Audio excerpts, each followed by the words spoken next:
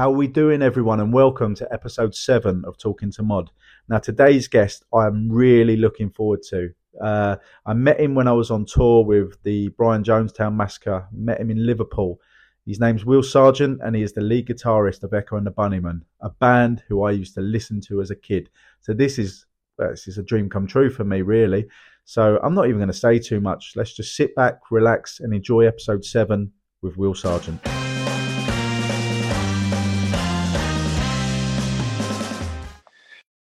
Okay, it was a bit of a...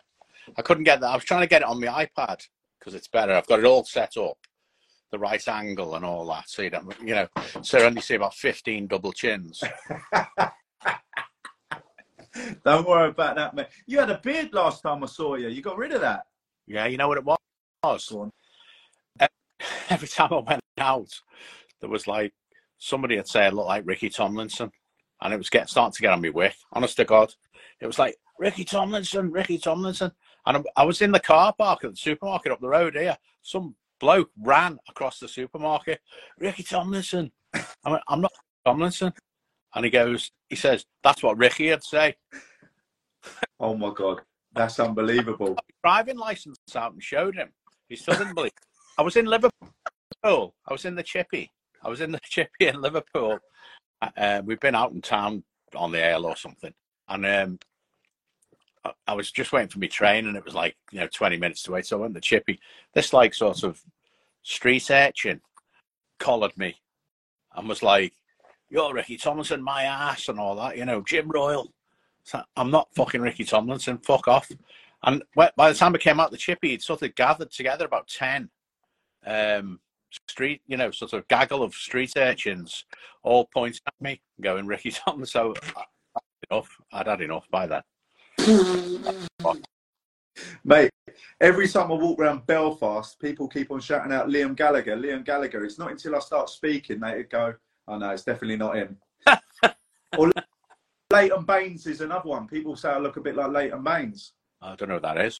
Who is it? He plays for Everton. Or he did play for Everton, but he's into the mod set. He's pretty cool, to be fair, but I prefer it if people just say to me, you look like the Magic Mod. Do you know what I mean? Well, the way you're going, that's what will happen. I can only dream. But how are you, mate? You well? Yeah, sound. Good. Yeah. Now, me and you, first time I met you was when I was on tour on the Brian Jonestown Massacre. I met you in Liverpool. Yeah. And Anton asked me to show you a few tricks. And the first words you said to me were, you're in league with the devil. So how was that for first impressions? Well, you are, aren't you? You've got definitely something going on there. Some weird juju happening. So, mate, what I want to know is, how did you get involved in music from the beginning? I just did. I like music, like when I was a kid, it was kind of all I was into, really. I used to go to the match, go watch Liverpool, but I wasn't a massive, I didn't really give a shit if they lost or whatever, bothered. I used to go just for something to do, and it was about 2 and 6 to get in. It wasn't even like 5 bob or something.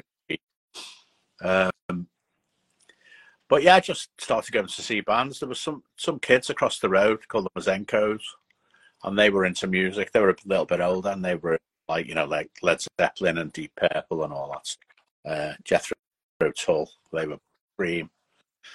All them sorts of like early 70s, late 60s bands. And I sort of, used to hang around with them. So it sort of just rubs off, doesn't it? And that's the sort of stuff that you're following. Kind of like the more progressive or heavy rock stuff, That's where it started, really. And then like, when punk came along, it was all of a sudden, you didn't have to be like some virtuoso guitarist or musician to be in a band. You could have a couple of chords. That was enough. So punk opened the doors, really. And then, Eric's in Liverpool, you just got exposed to so many bands. We were down there as much as we possibly could be, So I think we were about 3 or 4 nights a week, generally every night. So loads of them.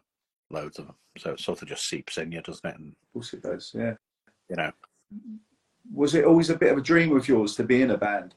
It was a stupid dream. It was like you sort of think about it, but you know, when I was 14 or 15 and into Led Zeppelin, it was just like, I wasn't thinking I'd ever be in a band. I just, you know, it was beyond any sort of aspiration or whatever. Yeah, it's just sort of drifted in somehow. When we started, just doing it for a bit of I was just doing it for a sort of something to do and kind of look cool, you know.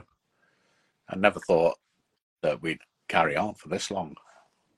Amazing, mate. Honestly, I've seen you play many times, and in fact, I even think we did the same.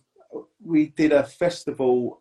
If my memory serves me right, you were on the lineup Sharabang Festival in Margate, the Libertines Festival, about 4 years ago. So, yeah, I remember that. Yeah, great. 4 or 5 years ago, I think. I vaguely remember it. I mean, it was my drinking days then. Do you know what I mean? So I remember staggering around there. But brilliant, man! I loved it, and what a great little festival that was. I mean, you've played many festivals. Have you got one that stands out for you? God, we did one a few years back called The Secret Garden. I like that one. Yeah, it was small and a bit kooky, you know. Kendall Calling is always good up the road here, you know. Yeah. It's the first time we did Glastonbury and all that was pretty amazing, you know. I can only imagine, like, Glastonbury's got to be like the pinnacle, isn't it? Would you say, like, for a band to play Glastonbury, that's like probably the equivalent to someone scoring an FA Cup winner? Yeah. Yeah. It's amazing. Brilliant. You know, like when we did it, still a bit hippified and a bit, you know, it's got a bit corporate, hasn't it? And a bit kind of, you know, a lot of money involved and all that. Yeah. That's just, I think that's everything in general now, isn't it? Yeah. Which is a shame. What sort of jobs did you have before the music really hit off, if you don't mind me asking, Will? Well, when I was a paper boy, so I did a paper round. That's how I saved up to buy records, really. And then I got a job because my mate across the road, Abrazenko, he got me a job at a department store in Liverpool called Henderson in the kitchens. So it was kind of commie chef, about 4 or 5 years. You know, so, you know, up early, the bus and all that every day and all the usual to do to be in a full-time job. But it was good, really, because it was catering, but it's 9 to 5, which is unusual in like the catering world, because normally, you know, restaurants are late and all the rest of it, you know. So it was good. It was good vibe.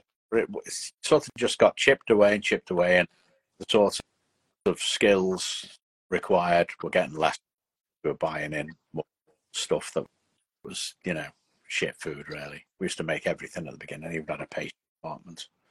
Used to make, you know, they'd be in there dead early doing all the cakes and, you know, sultana slices and all kinds of things, you know. Really good. They were amazing the way they do it. You know, they just, when you're doing it all the time, you don't have to measure anything. They can tell, you know, and all that stuff. There's no weighing of anything or anything like that. It's just, I know what to put in here, you know. And it was good when it was like that. When it started, it was kind of a posh shop. It was kind of owned by the people that run that was there. They were called House of Fraser. Oh yeah, yeah. And so it was kind of posh, and there was like a rival shop called George. They were kind of our only rivals, really. And that was another posh shop. But it's just, like I say, everybody started getting sacked and it just closed down in the end, you know. I just got out just before it closed. In the new book, there was a personnel woman there, and she was sort of trying to persuade me to stay on. And I think I figured it out. I think she was trying to persuade me to stay on because she must have known it closed, because it closed like a month or something. She must have known because she was sort of vaguely management, but she couldn't have told me that it was closing, you know, because I was just a worker. You know, but I think she was trying to get me to stay on so it'd get me redundancy, because we all, you know, because it closed down, everyone got redundancy money, you know, which was a week's wage for every year you were there. Which, well, yeah, it was barely like, you know, but I think that's what she was trying to do, just to persuade me to stay on, because I don't think there was any great shakes as a worker. Yeah. You mentioned working to get some money to buy records. Do you remember the first record you ever bought?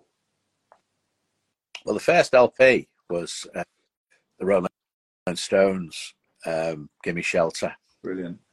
And it was like a compilation sort of LP. It had a live side and like hit, kind of weird. But I'd actually gone to buy Who's Next? The Who. Shit, I've got a call. Oh God.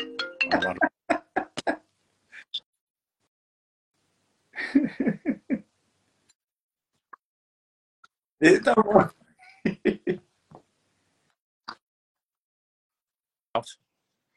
So it was the new Who LP, you know, and so I got Shelter instead. But I also got you know, Voodoo Child, Hendrix, round about. Yeah, brilliant. And it was sort of dead cheap because he hadn't died, and they didn't want to be seen as cashing in, you know. I see you recently. You've done a tweet about was it a Paul Weller scooter? Something like it was up for auction or something, and you mentioned about. I only briefly saw it, so if I've got this totally wrong, say Mod, you've got that wrong there. But I saw a little tweet about Paul Weller scooter, saying you were going to buy it or something.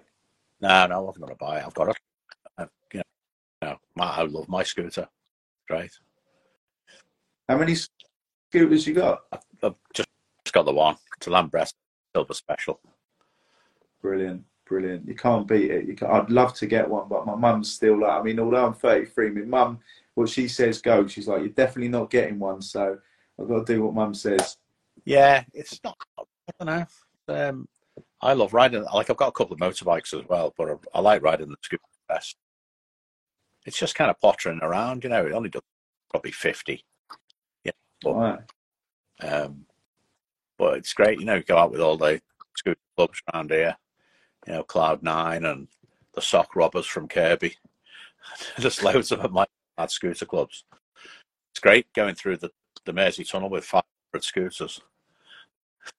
Brilliant. Honestly, I love it. I mean, what did you think of Quadrophenia? Yeah, amazing. Got it here. It's here somewhere. I've got them all. That was there. Oh, here's a good one. You like this one?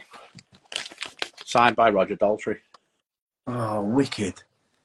That's brilliant. Yeah. Love that. I mean, you've got for everyone watching, we can see you've got a massive record collection in the background. Love that. Have you got one that stands out, or one that is your real favourite that you go back to and play every week? No, it's impossible. I mean, have one, can you? Because it's just impossible. There's too much good stuff there.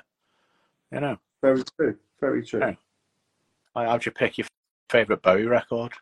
It's impossible. I mean, my sort of go-to album, though, the one I keep playing, is "Setting Suns" by The Jam. I just can't stop playing it. For me, it's like the greatest hits, and I absolutely love it. Our scooter club is called the Sefton Sons.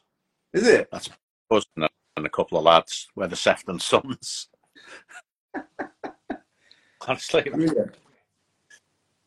Brilliant.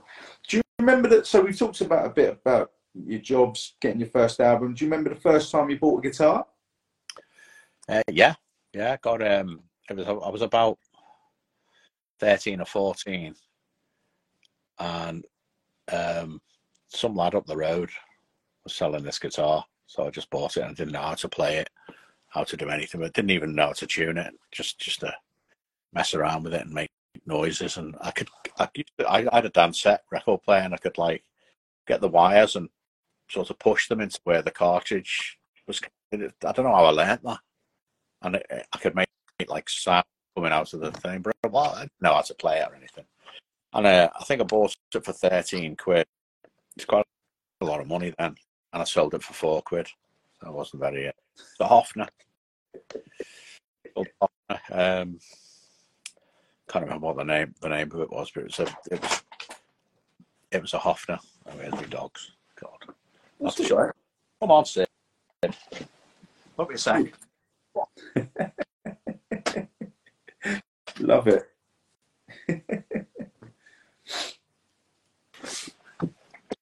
Yeah, and then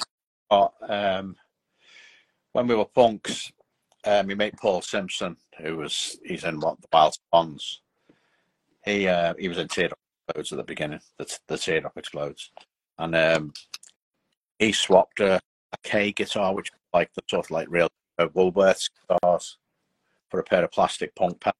Like, amazing that, like, you know, I don't know where I got them. I think I sent off with them out the back of the NA or the Sounds or something. They were like sharp plastic, you know. And I got this K guitar, which was a bit better than the other one, but it was still terrible, you know. And then eventually I bought, when I was working in Tommy Chef, I got Telecaster from B. And I got that, you know, because of Wilco Johnson, really, because, you know, out of Dr. Feelgood. Because I love them, you know, saw them quite a few times. Beautiful. So when you first got your hands on your guitar, were you straight up to the bedroom practicing as much as you could, listening to your favourite songs and trying to play along with it? No, I wasn't listening to my favourite songs trying to play along to them. I used to hover my dad's electric shaver over the pickup, and it would sort of go meow, meow, like this kind of thing, you know. I used to record that, and it was like, you know, art. Why not? Definitely, man. Eventually I got like a book that had the chord shapes in it, and I just used to practice going from one chord shape to the next, you know, and that was it really. And then like I would, you know, I was always trying to play like the guitar like Tom Verlaine from Television, you know. Brilliant. or kind of like he does this kind of like little wiggle with it's like a little vibrato you do with the finger. I was always trying to do that, and that really influenced me a lot. And Andy Gill from Gang of Four, and I really like Wire. But I didn't try and learn any of the songs. It was just beyond me, all that. I was just wanted to do my own songs, you know, my own chord sequences. So that's what I did, really. And I'd record everything, cassettes. We had a little cassette player, and I started making kind of like experimental tapes like this, just messing around, bouncing from one cassette to another cassette, and then I got a 4-track reel-to-reel machine, you know, just same way as like a lot of people start bands. There's always one of them in the band that's kind of like all right with a soldering iron, or knows how to wire up or whatever, you know. What advice would you give someone? And when I mean someone, I probably mean myself, because I've been trying to play the guitar, and when we were on tour, Anton said to me, "You just need 5 minutes, mate. That's all you need. Have 5 minutes a day. I'll give you a couple of chords and you'll pick it up." And I tried, but I just sometimes I think you've either got it or you ain't. I know obviously you can practice as much as you can, but I don't think it's for me. I would love to, but I'm not too sure. But what advice would you give me? I'd go down your own way, do your own path, you know. It's like I didn't try and play like anybody else. Like, you know, Tom Verlaine did influence me, but I didn't try and copy, you know, any of their songs, or they're too hard, you know. So it was kind of like, it was a different time, well, you know, because it was like a punk time. You could sort of be a bit scrappy, really. You know, you didn't have to be spot on, you know, with everything. So I just try and go down your own route and find ways around, because I you know, there was no YouTube. I had to look at like these amazing guitarists. They're too amazing. You see them on YouTube and you think, that's beyond, you know, bloody Jimmy Page, you know. Like, but what is it really, you know? yeah, you only need like a couple of notes played in the right style, in the right place, at the right time, with the right inflection and all that, and you've created something that can create a sort of emotion in somebody. That's all you want, really. It's combinations of notes that you just feel move you somehow. You don't need to know all this other finger picking and bloody, thousands of different styles and that. I don't think so. Anyway, like I've managed without a very good guitarist for donkey's years. I appreciate your advice, and all I'm going to say is watch this space. You never know if the Magic career ends up going downhill. I'll just do a bit of busking in Belfast and see where that gets me. Yeah. So you've got your guitar, you've been practicing. Do you remember the first gig you actually did yourself, went out and performed live? So Eric's, in Liverpool, the punk club in Liverpool. It was the 15th of November, 1978. I think. It was a Wednesday, I think it was. Might have been a Thursday. And we had just me and Mac, really. And then on the Sunday, somebody said, "Oh, you're going to need a bass player." And Les, who was like my mate from school and the regulars, and like he just sort of set up bass, and he'd never played, as far as I know. We went out and bought a Monday or Sunday. We rehearsed on the Monday. We did the gig on the Wednesday, and it was only one song. Like you're not talking, very minimal, but it's sort of. We had a drum machine as well. I bought a drum machine, so we didn't have a drum. That was kind of unusual, just like this drum machine ticking away. So it was kind of, people took notice a bit, even though they were it was a party really at Eric's, and it was just kind of like, get up and do something. There was a lot of that went on, a couple of people would get together and say, "Oh, we're going to do a thing in Eric's next week. We're going to be, I don't know, the Sausages from Mars or something." That actually was a band. That was Holly Johnson.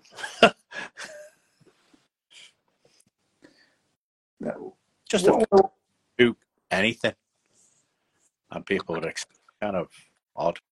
I don't know whether it still exists, that sort of mentality. I don't know. What I want to ask you, maybe you might be able to answer it, maybe not. It's one of them questions, but what is it like for you to be in?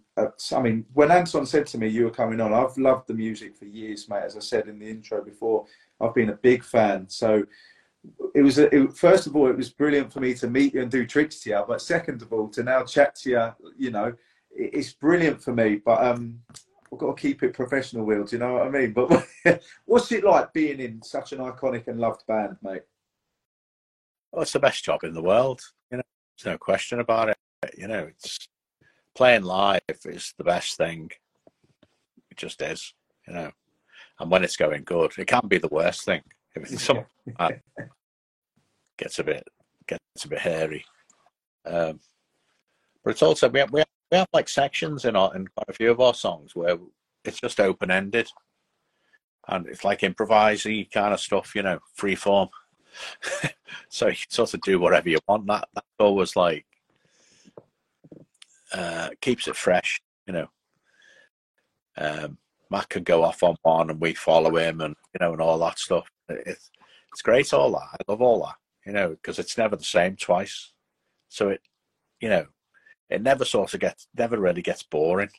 You're too tense. You're too like, shit, what's the next? Sometimes you have like these mad blackouts. You can't remember where you are on the trip. Like you'll fuck up, But then what you have to do is pretend you haven't. Do you have a favourite song that you like to play live?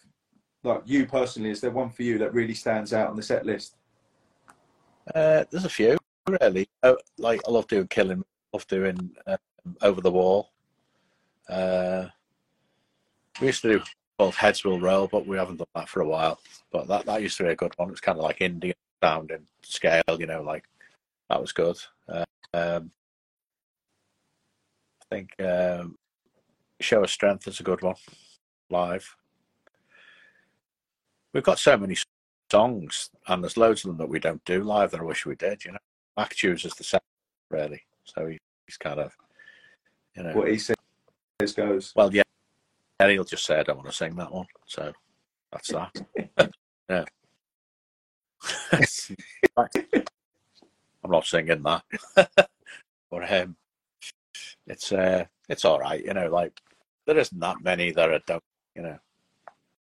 Like, and even the ones sort of don't like, you can get something out of them by doing a good performance of it, you know. Of course. You know, so generally I like them all really. Brilliant. Have you got? You're too tense and kind of worried to thinking about things like that. You know, like, got to get this right, you know. Of course, man. Of course. Have you got a favourite venue? I mean, you've played in so many beautiful places. Is there one that really stands out for you? Yeah, Barrowlands in Glasgow. I think a lot of bands will tell you that. Mate, I was very lucky to play there on the tour. Just did. There's something about that place. As soon as I walked in there, I felt like I went back in time, and it grabbed me. Beautiful. Yeah, that's really good. The crowd, you know, that Scottish crowd in there, they're amazing. I try. I mean, I'm so glad that you said that, because like, try to describe to someone what it's like to play in such an iconic venue where all my heroes have played there. You know, to the bloke, there was a story. Someone said that there's a star missing from the ceiling where David Bowie pulled it off the wall or something like that. Bloke said, and I'm thinking, like, that just adds to just how iconic and historical that venue is. Yeah. That's cool, and it's a cool city, Glasgow, as well. You know, it's great for, like, there's a lot of groovy stuff there, you know. Certainly is, man. Certainly is.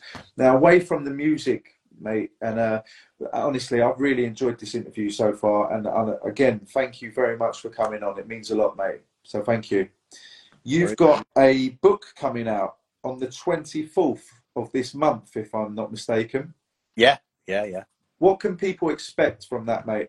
It's basically, it's part 2 of me memoir, and it's from when Peter Fraser got the band as a drummer, you know, and then it goes on to recording Crocodiles, up here, gigs, you know, first time playing in America at Whiskey A Go Go, going to Australia, all this mad stuff that, you know, as a 14-year-old, you just think, there's no way I'm ever going to. Well, I didn't even think the thought I could go to Australia, you know, or America.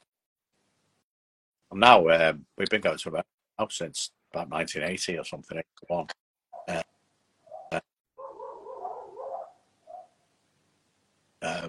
I miss it when we don't go, you know.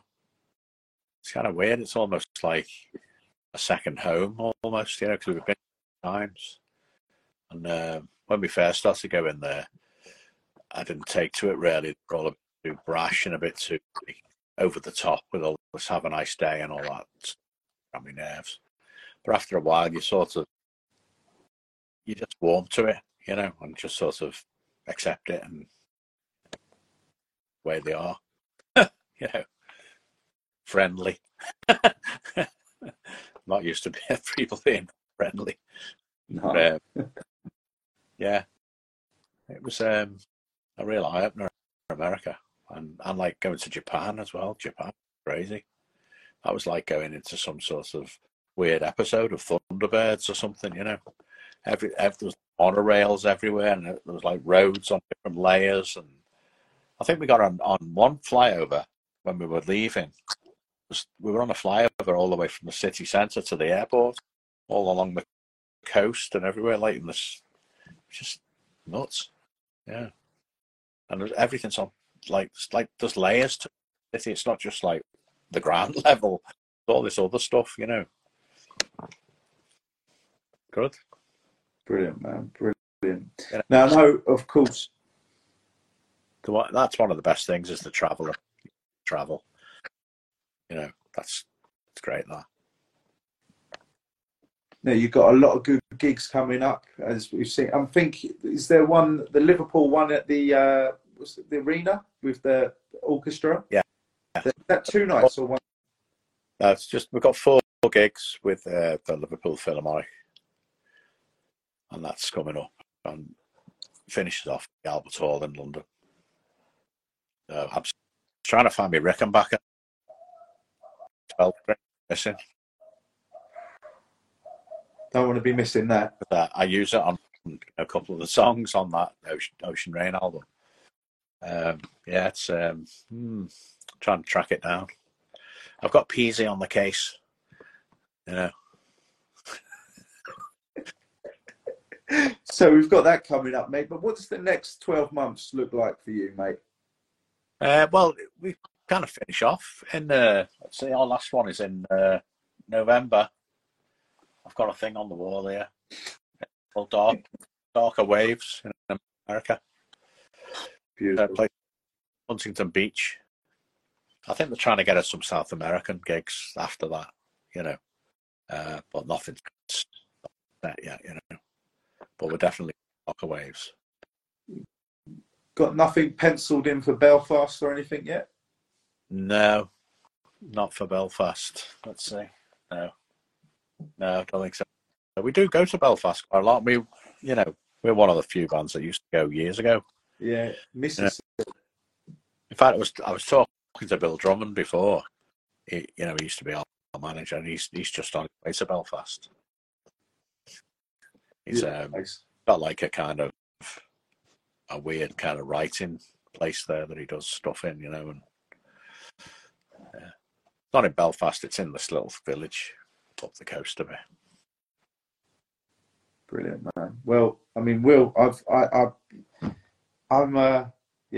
really enjoyed that. Honestly, thank you so much for your time. I know you're a busy man, and for you to take time. We only met once, and it means a lot for you to do this with me, mate. So first of all, from me, thank you very much. No,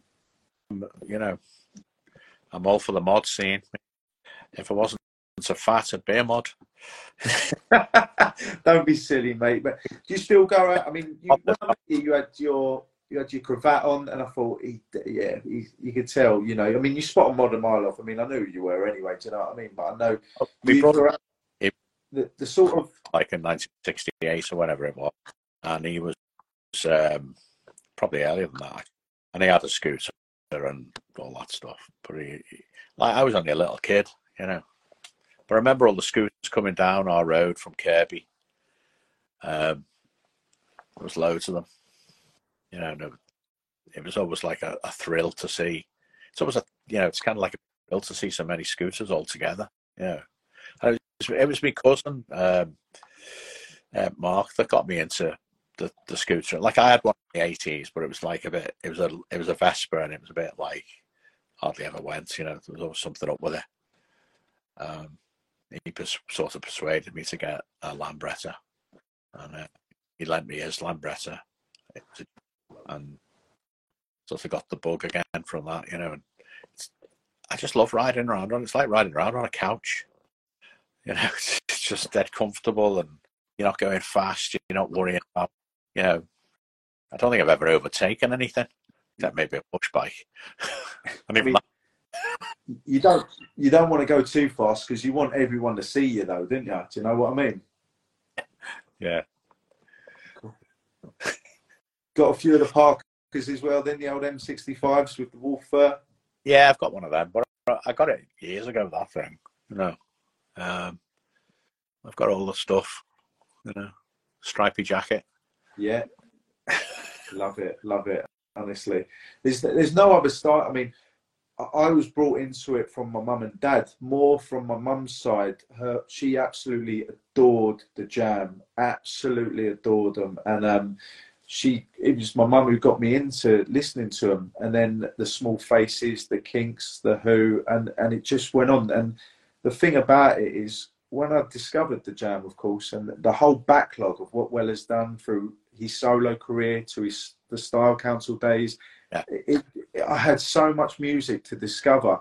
And as I said, he's my favourite artist. I mean, the Jam are my favourite band, hands down. I can't get enough of them. As I said earlier, Setting Suns, beautiful album, and then The Gift. I mean, the list goes on. I mean, did you ever see the Jam live a few times? What was that like, mate? They were, you know, they were amazing. They were like jumping all over the place and fucking going nuts. It was in. I saw them at Eric's. You know. Yeah. It was kind of like we weren't sure whether they fitted in with the punk thing really, or whether they were doing their own little. They were on their own path really, weren't they? They were sort of stylized kind of thing, but yeah, they were great, fucking great. You know, the energy was ridiculous. Just three of them, nuts. Oh, the only thing I get close enough to seeing them is on YouTube, and there's a whole there's a few full shows on YouTube, and I think there's one in Bingley, I think it was, and like you said, the energy levels from when they're running on the stage, coming out to the intro circus to, you know, the way they finish, it's just unbelievable. I mean, I'd be collapsing if I was in the crowd with my fitness levels, mate. I tell you, I wouldn't be able to keep up with all them. No. Unbelievable. I've honed my skills as the champion shoegazer. You know, I used to try and hide on the stage, like a little shadowy corner. I'd be in that. You know. Well, mind, it's dead odd when you're on the stage. You might do something like a little jig about or something, and in your mind you think, oh, I've made a right dick of myself there. I've been like flailing about like a crazy man. You probably just shifted over a bit. You know what I mean? Kind of like your brain amplifies everything. So like everything you do on stage, you think everyone's spotted it. If you trip over or do something stupid or whatever, you know, or sneeze or whatever. No, it's true. It's true. You've always got eyes on you, mate. Yeah. But, you know, most people don't even notice, or you're in so much smoke. Yeah, we have like loads of smoke on the stage. That's what I really like that. Hiding it. Yeah. Brilliant, man. Well, I'm going to leave it as that, Will, if you're happy with that. Have you got anything to add, mate? No, just enjoyed it. It was good.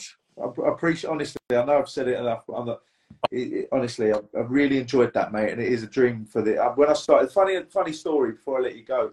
The way this happened is it was actually Paul Weller's idea for me to do podcasts. He said, Magic, why don't you start doing a few podcasts? And I thought, at the time, I weren't really sure how it would go about. But when you've got someone like that saying, you know, you should do it and that they come on and do it with you, I mean, you know you're onto a winner. So it's been great. And to have you on, mate, I mean, as I said, to have people, there's music I listen to and to share stories, it's brilliant, mate. So there we go.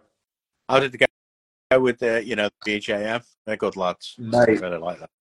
Unbelievable. It's Anton's such a character. He's I mean, of course everyone's seen Dig and I watched it, and again, a band who I used to listen to all the time, and my missus loves them. That's one of her favourite bands. So when Anton, he followed me on Twitter and then he said, do you want to come on tour with us? And I thought it'd be a couple of days, but he's like, no, I want you to do the full UK and Ireland tour. I was like, oh my God. And the missus was like, I don't think you'll survive. Oh my God, I think I'll be all right. But they were brilliant. And I mean, that was my 5th tour as a magician. You know, I'm so fortunate enough to do it. But that was my favourite one because the way they looked after me, mate, it was like a family. And I class them all as my brothers now after that happened, because the love and support I got was, I've never experienced anything like that. And I felt, for them 3.5 weeks, I felt like I was part of the band, and I never felt like that ever. Oh yeah, well, you know, Tom went and got you, didn't he? Like, you know, dragged you onto the bus and do a trick for him. I remember he actually called me. He said, where are you? Bring your cards now on the bus, and then put the phone down. I was like, what the fuck was going on here? And he's like, do magic. It's a definite interesting skill to get into. It's very you are in league with the devil. I said to my missus when I get that, I said, I quite like that quote. I might get it tattooed and that. She went, don't even think about it. Don't even think about it like that. But no, it was brilliant. And as I said, it was brilliant performing to you. And each night there was always someone different on the bus, and Anton would be like, right, do magic now, do magic. Not like that, you know what I mean? But he'd be like, these are my new friends. This is my friend from, I think he had someone come from all the way from America, and he's known him his whole life. He said, you got to do magic to him, and it was just brilliant, man. I mean, I love same as yourself. I just love performing, Yeah. And for me to be able to bring my two loves together, my music, the love of music and magic, to be able to do magic to a music crowd is a dream come true, mate. I can't even tell you that. Like, it is mental. It should. I missed you that night because we got there late. But how does it go? You know, to a crowd like that. You know, I've done Liverpool a few times now, and everywhere's respectful. You know, I mean, as I said, I mean, if I was shit, the crowd would let you know. But the thing about my act is, it's a bit like putting Tommy Cooper, Paul Weller, Norman Wisdom, and Liam Gallagher. You put them all together, and you end up with the Magic Mod. And it shouldn't work, like someone said, it shouldn't work, but it does. And people are they're watching, they're thinking, how's this going to work? And that's when everyone's dead silent, because they want to see how this works. And the tricks I don't do close-up tricks like I did to you on the tour bus. I do like big effects with like the classic milk jug, pouring the milk in the newspaper, it disappears. I ended up, the final trick was I bought this trap when I was on tour with the Libertines from this antique shop. There was like an antique bear trap, and I put the cards in there, and I've got to get the spectator's signed card out of this trap before the trap closes. And whenever I set that trap up and people are watching it, you can hear a pin drop, mate. Don't matter where you are, you can hear a pin drop, because everyone's like, shit, this could go wrong here. Yeah. Especially when I say, look, I lost a finger the night before. Yeah. Well, you got to, I can do magic. Do that one. Why didn't you do that on the tour bus? Brilliant, man. Will Jick. Magic. I've got these tops made up saying Magic. Yeah, I'll send you one out, mate. I saw it on your, you know, I was looking at your Instagram on that, you know. Appreciate it, man. I've got Joel's got one. He wanted one, because when I was, another thing, I had this T-shirt saying, "Who the fuck is the Magic Mod?" Someone made for me, and Shay, the big tall guy, and he was the guitar tech. He took it, like that was it. He's like, "I'm having that. That's it. I'm wearing it." I only had one, so I had to go and get these other ones made up, and everyone else was like, "I want one. I want one." So I'm dishing them all out. But I mean, do you know what I mean? To have them love what you do and support your work is amazing, man. Yeah, they're good lads. They are really good lads. I love the BJM. Brilliant. And amazing live. Like the gig, I mean, every night I got to see them. And it's similar to what you said when you played. Not every night was the same. Yeah. Not every night was the same with them, because half the time they didn't play the whole set list, because Anton would be talking in between or something. Like some nights you have 12 songs, the night before it'd be 10 songs, and you never knew what you got. And like, it was just amazing to be there, even though I was working, to see that happen. It was real magic for me, man. Yeah, they are really good. They played with us in San Francisco years ago. 20 years ago probably. You know, so I've known them a long time. Brilliant. Joel was telling me the story about when Oasis went out, and I think it was they gave him a load of. He gave him crystal meth or something like that. I can't quite remember now, but he was telling me, and then that's when Noel ended up doing a runner from the band for a bit, didn't he? I was. He was telling me, and I was like, "What?" Because I'm going to this Q&A with Noel. It's like a conversation with Noel Gallagher in Kingston, and there's a chance to ask a question. I said, I might ask Joel. What would he ask him? And he said, ask him if he would ever reconsider doing crystal meth again with me.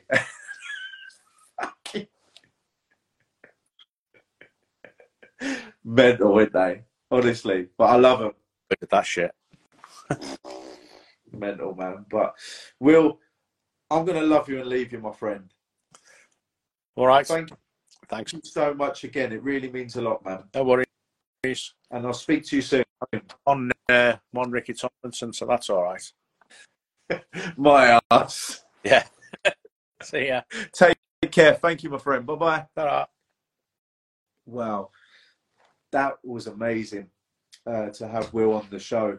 The 7th episode.